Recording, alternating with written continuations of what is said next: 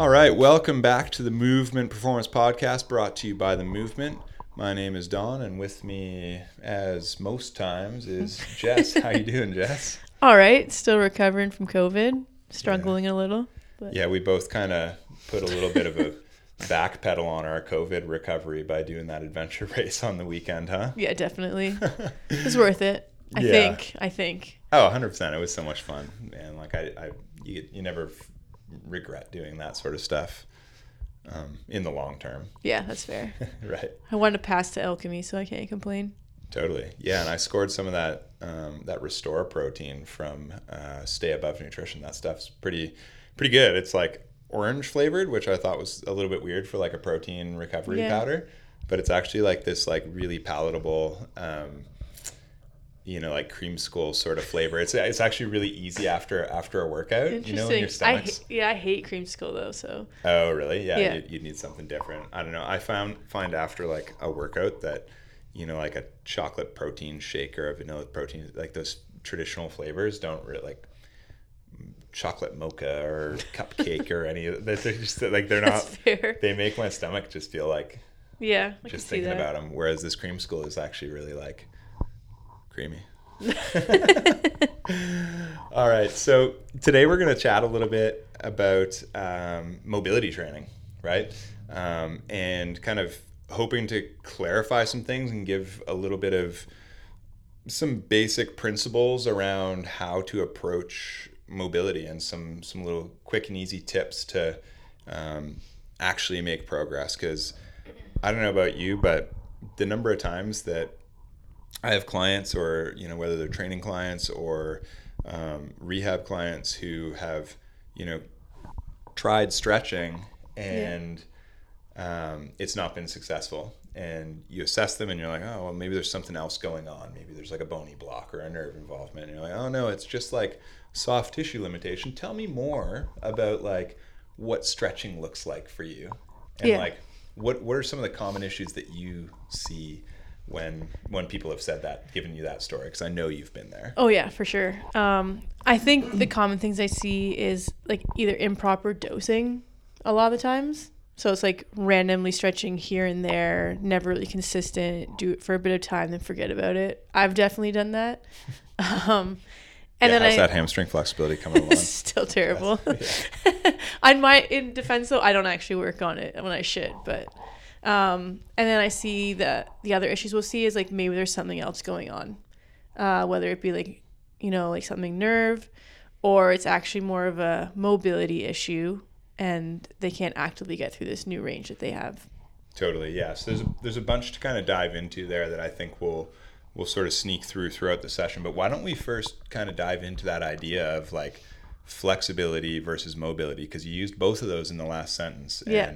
And people that I come across often feel that those terms are interchangeable, or at least they use them interchangeably. So why don't you describe like flexibility? What do you mean when you're talking about flexibility? So that's like the passive ability to get into a certain range. So an example of this would be, I think we've all seen this test or we've all done this stretch where someone else like lifts your leg up to see what your hamstrings are like.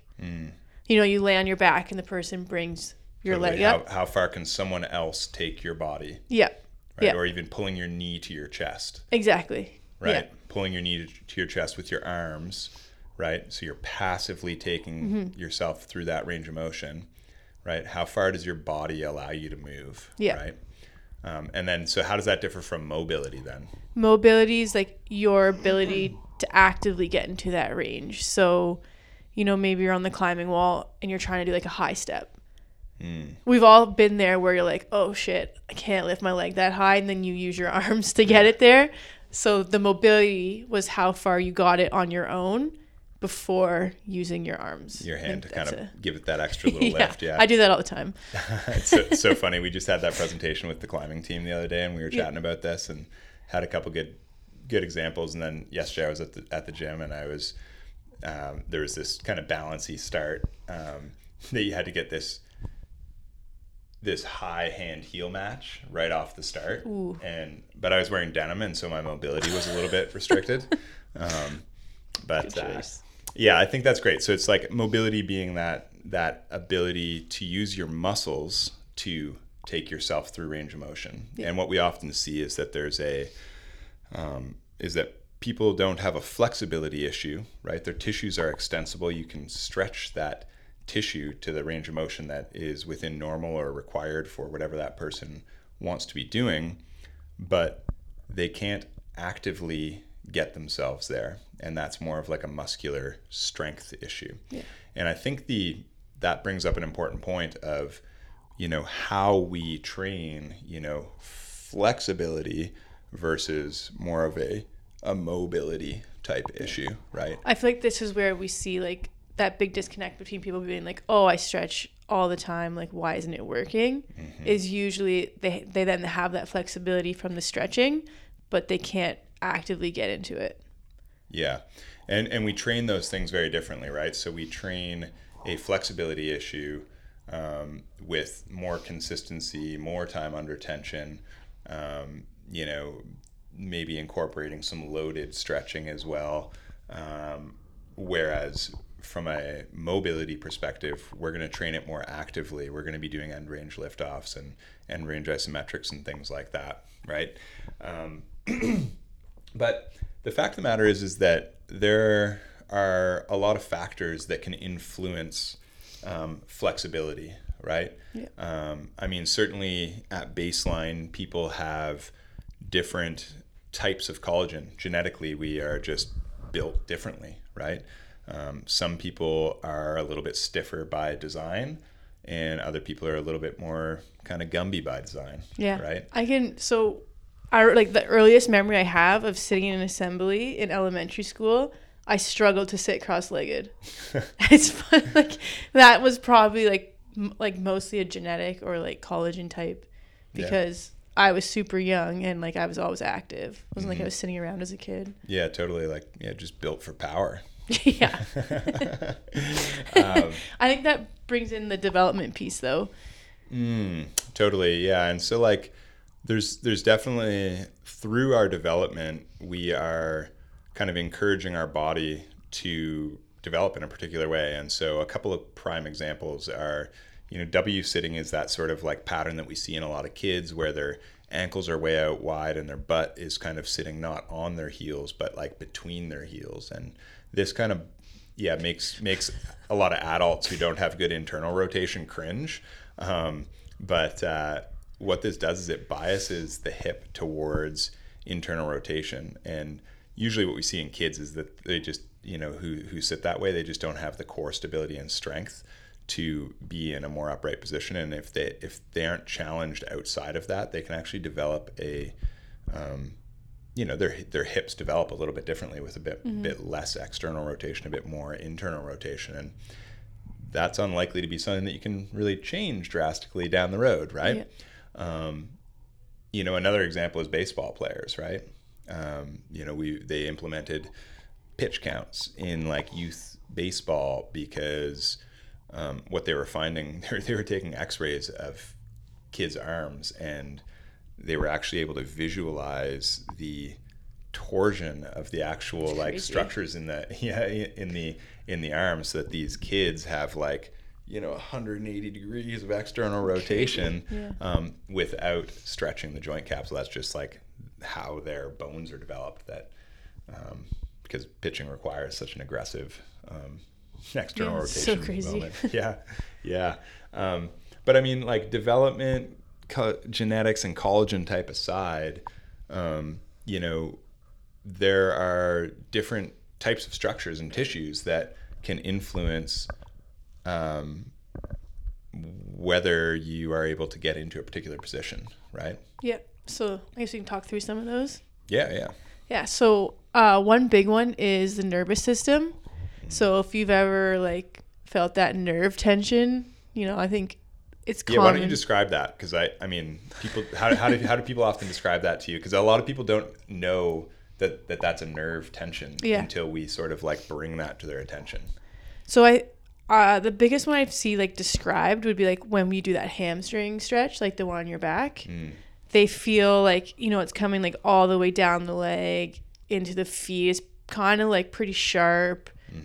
you know, they might get like a weird sensation, like a tingly sensation almost. Yeah, I agree. So I think like oftentimes people, like when you really ask them about it, it's maybe not where they're feeling the tension is maybe not where the muscle is, right?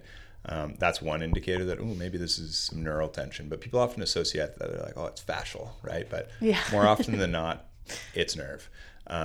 If it's like outside of the body of the muscle and you're feeling it kind of elsewhere, it's potentially nerve, but also the nature of it. You kind of described it as sharp, and I totally agree. It's this like, it's a different kind of tension. It doesn't come on as gradually. It's like comes on quickly. It's pretty intense. And like intense and sharp. And then of course, if it's associated with any sort of like nerve symptoms like tingling, numbness, or any sort of like funky sensation in, you know, the toes or the fingers, then that's usually a pretty good sign too. Usually like once you know it, you won't mistake it again for a muscle. You know? Especially once you start treating it appropriately. You start like, you know, treating that nerve issue with flossing, and you make improvement, and you're like really quickly, and you're like, oh dang. I was wondering why it was getting worse. Yeah. All right, I think the next one would be, I guess, like joint. Yeah, totally. Like, so more like a capsular restriction for sure. And so I think this is one that like commonly can get confused with muscular, because they can feel pretty similar. But I'd say that generally when I think about a capsular restriction, joint capsules tend to be pretty strong, stiff tissues. And so you know, I think even more so than when we're dealing with like musculotendinous tightness, you know, time under tension and adding a loaded component becomes super important to really kind of get into mobilizing and opening up a joint capsule. But as far as differentiating how it feels, I generally find that people find it pretty localized. Like it's not as diffuse as muscular tension, right? And I think the biggest change for me when I'm, you know, trying to mobilize or challenge a joint capsule is A, adding the load, and then B, paying attention to the order of loading, right? So like, and what I mean by that is like in the shoulder, it would be like, you know, are we raising up overhead and then adding a rotation, or are we adding a rotation and then raising overhead, right? So like, what order are we adding the various elements of movement at that joint to wind up that capsule? I find there's a lot more that goes into it than just like stretching the muscle. I find for joints. Totally, because like muscular stuff is kind of like, when it's just straight up muscular stuff, it's like find that tension and spend a lot of time in that position, and then actively use it. Right. Exactly. Can be pretty straightforward, but I think that's kind of covers the majority of what we need to think about when it comes to like factors that influence flexibility. We kind of referenced the other piece with genetic development and stuff, and that's the bony component, right? There comes a point in all range of motion basically where we're just approximating bones, right? And we're just getting bony approximation. And, you know, the elbow is probably the best example, like extension of the elbow. It's the easiest to feel like what bony approximation feels like when you're straightening your elbow and you get all the way to end range elbow extension. It's just that sort of hard, fast block that, you know, probably not something we're going to be able to build on, is it? Yeah, no, definitely not. So why don't we chat a little bit about like kind of the 3-pronged approach that we sort of take to mobility, and chat a little bit about the mobility trident. Yeah, the Zeus of of mobility. Yeah, for sure. All right. So generally, when we're working on someone's mobility, we'll kind of go through 3 stages, or like within their workout, go through 3 types of loading. So we often start with the passive, and we're just thinking about like time under tension for this one. So this is normally like the classic kind of stretches that you would think of. Yeah, more like a seated hamstring hinge stretch Yeah. or something like that. Yeah, where you're just kind of accumulating time under tension. And a common issue that I find with people trying to do passive stretching is that they're noodling around too much. Yeah. They kind of like find tension and they're like bopping on it or sort of like twisting and spinning. And like, I'm all about noodling around. Like when you're exploring mobility, I'm all about sort of noodling around and like trying to find a position where you feel the best tension for your body, because every body's different and order of loading matters, and like how you're winding tissues up with rotation or hinging or whatever is important. And that's where the noodling comes into play. But once you find that position, just like accumulate some time there. There's no need to like bop and bounce. Yeah. Right?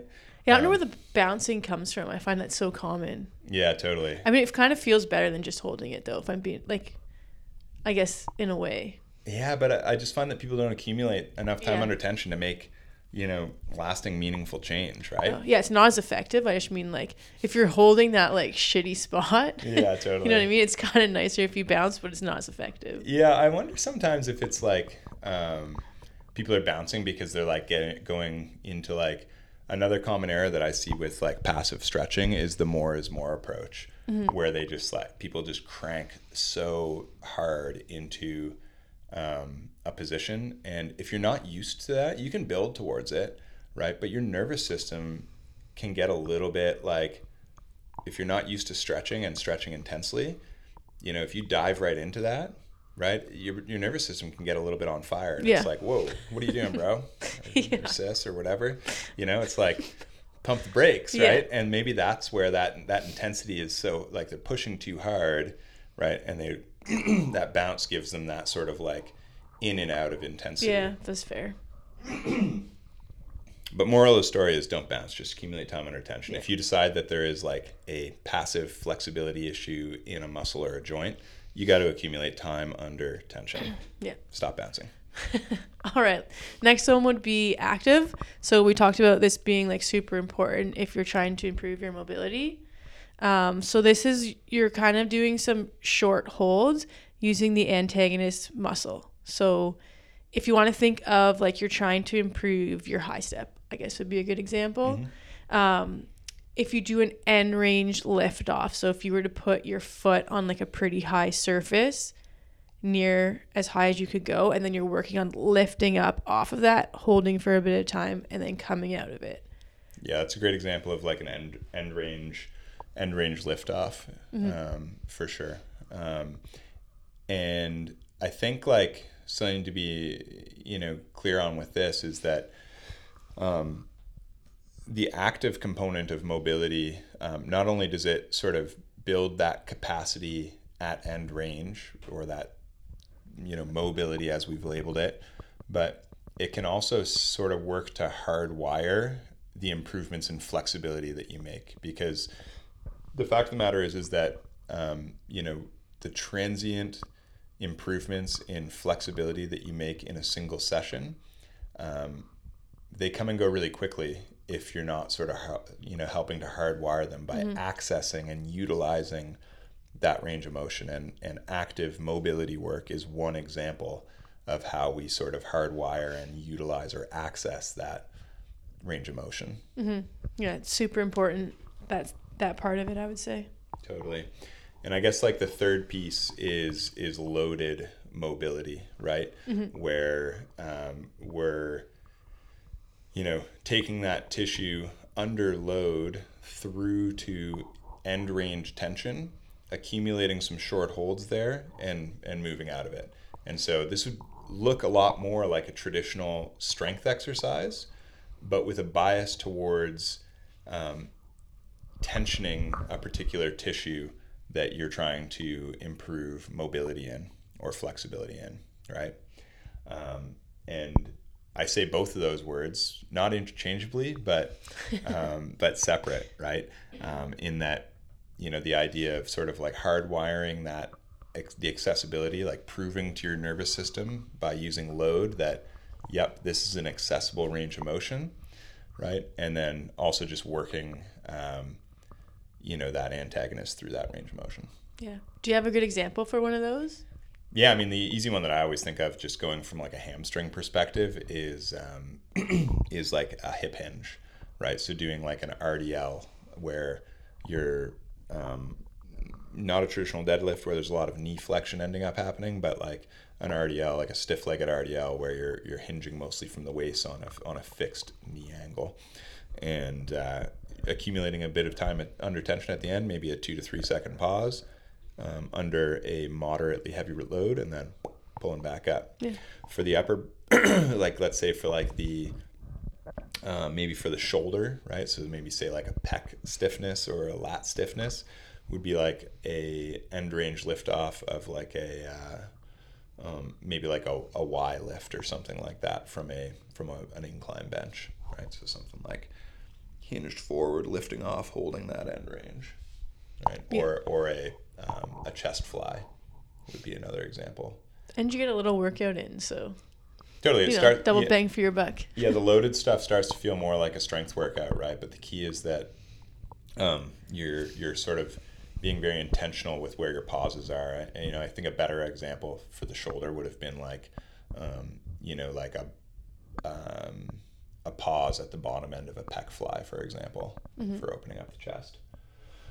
Well, why don't we talk a little bit about like a couple of scenarios that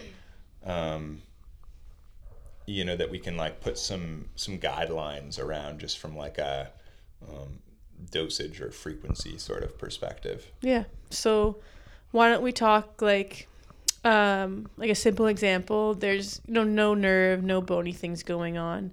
We just have a bit of like a shortened muscle. It's like a truly shortened soft tissue. Yeah. As opposed to like where there might be some like kind of guarding or spasm happening from an injury, or like some fear avoidance or something. Yeah. So just probably like this simple. Totally. What yeah. you see quite often. Yeah, we see it super frequently, but then like someone who's missing like whatever, like 20% of end range or something like that, for sure. So there's like a gross restriction of movement, but it's straight up muscular or myofascial. Yeah. Yeah. Cool.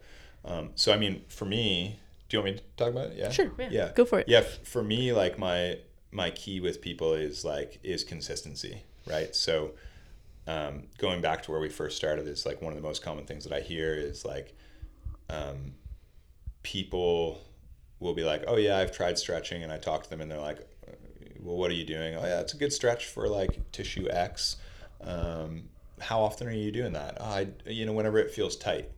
Well, how often is that? It's like, like usually after my for the shoulder upper body workouts. So, yeah. Okay, cool. So there's our problem, right? Is the consistency. And so if we have a truly shortened movement that is restricting or tissue that's restricting range of motion or of a movement, we want to be hitting it daily. We want to be, and from a time under tension perspective, I usually recommend people start around 3 to 5 minutes time under tension daily in minimum doses of 30 to 60 seconds. Okay. Most people shouldn't have a hard time finding time to do this. If you're, I'm not saying you have to do it in a 5-minute block, or if it's both sides, a 10-minute block. You can sprinkle it in as long as you're hitting that minimum dose, right? And that's usually a great starting place. If you're doing that daily, you are going to notice, make notable change in a fairly prompt period of time. If there truly are no other, joint, neural, or bony restrictions, within like 2-3 weeks of consistency like that, you're going to notice some change, right? Some meaningful change. And to kind of the point of what we were chatting about before, of like, how would you then integrate kind of active or loaded mobility to sort of hardwire those changes? Yeah, so that's when like the bonus work comes in. So usually around 3 times per week, we'll have them go through like a little routine where we add in some of those active and loaded movements. Totally. Yeah. And so, for example, for like an active drill, what sort of dosing would you tend to give, like those end range liftoffs?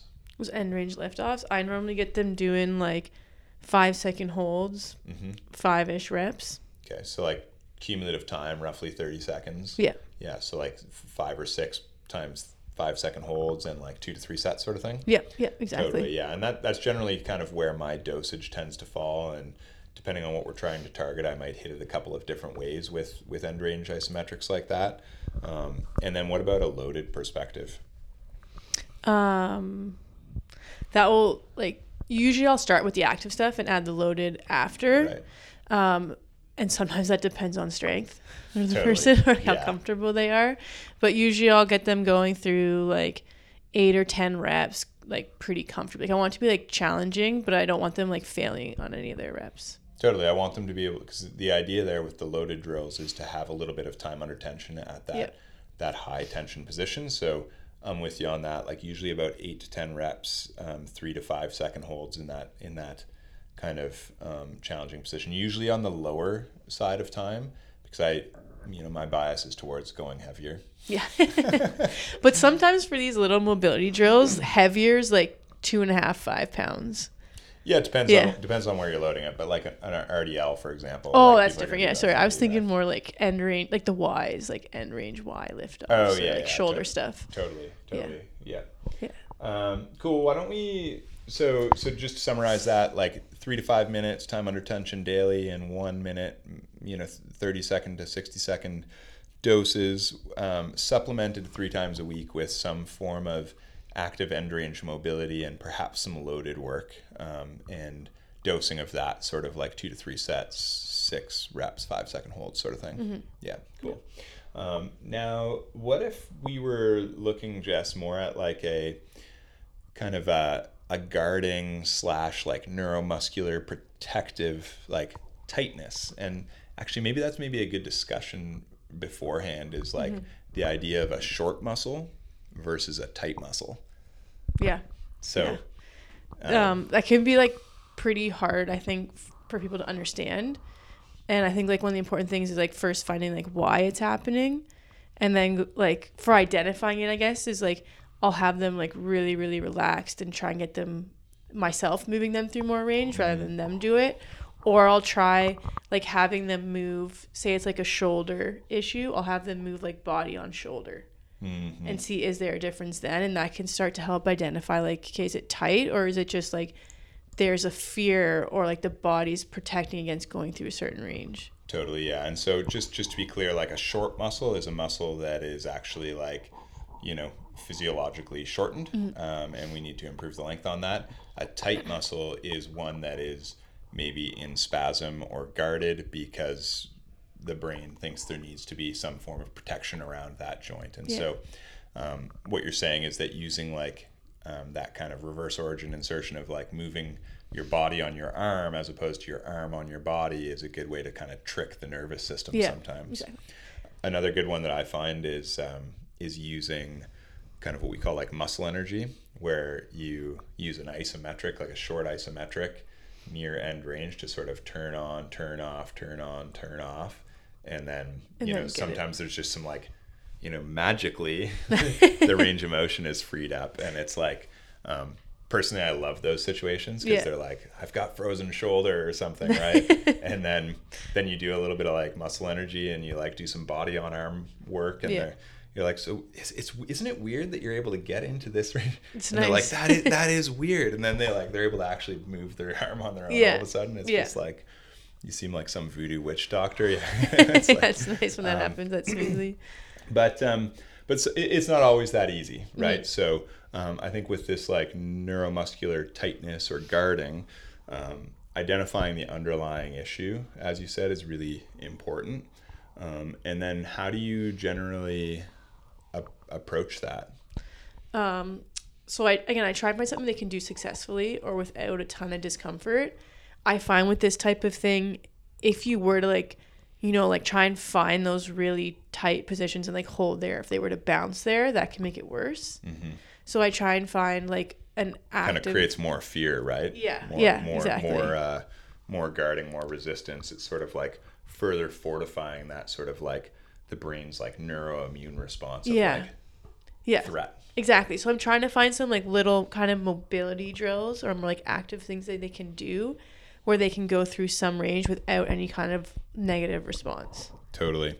I find sometimes like if this is in like a joint that has a lot of different directions of movement, I'm not always targeting the most restricted movement. Yeah. I'm targeting the movement that is most receptive to to movement. Yeah. Right. That's I find really important for the shoulder. Yeah, totally. Yeah. Sometimes people are just so grossly restricted in external rotation or something, and you know, they've been like, oh, I've been really trying to work on this thing, and we're like, you know what? Let's just like leave that behind for a little bit, and let's just explore these other patterns of movement, right? And it's like, you know, are you opening up a corner of the capsule that then allows you to get into the other side, or is it just like, you know, again, the brain sort of calming down? It's hard to say, but ultimately, We'll never know, really. Who cares? Yeah, it doesn't matter. All right. Well, I think that's cool. I hope that was a lot of good learning for people, a little bit more understanding. And, you know, as always, we love it when you send questions in, qualifying questions, clarifying questions, or if you want to fire us an email about a topic that you want us to talk more about, we'd love to hear from you. You can email us at jess@themovementphysio.ca or don@themovementphysio.ca. So yeah. Looking forward to hearing from you, and stay on the move.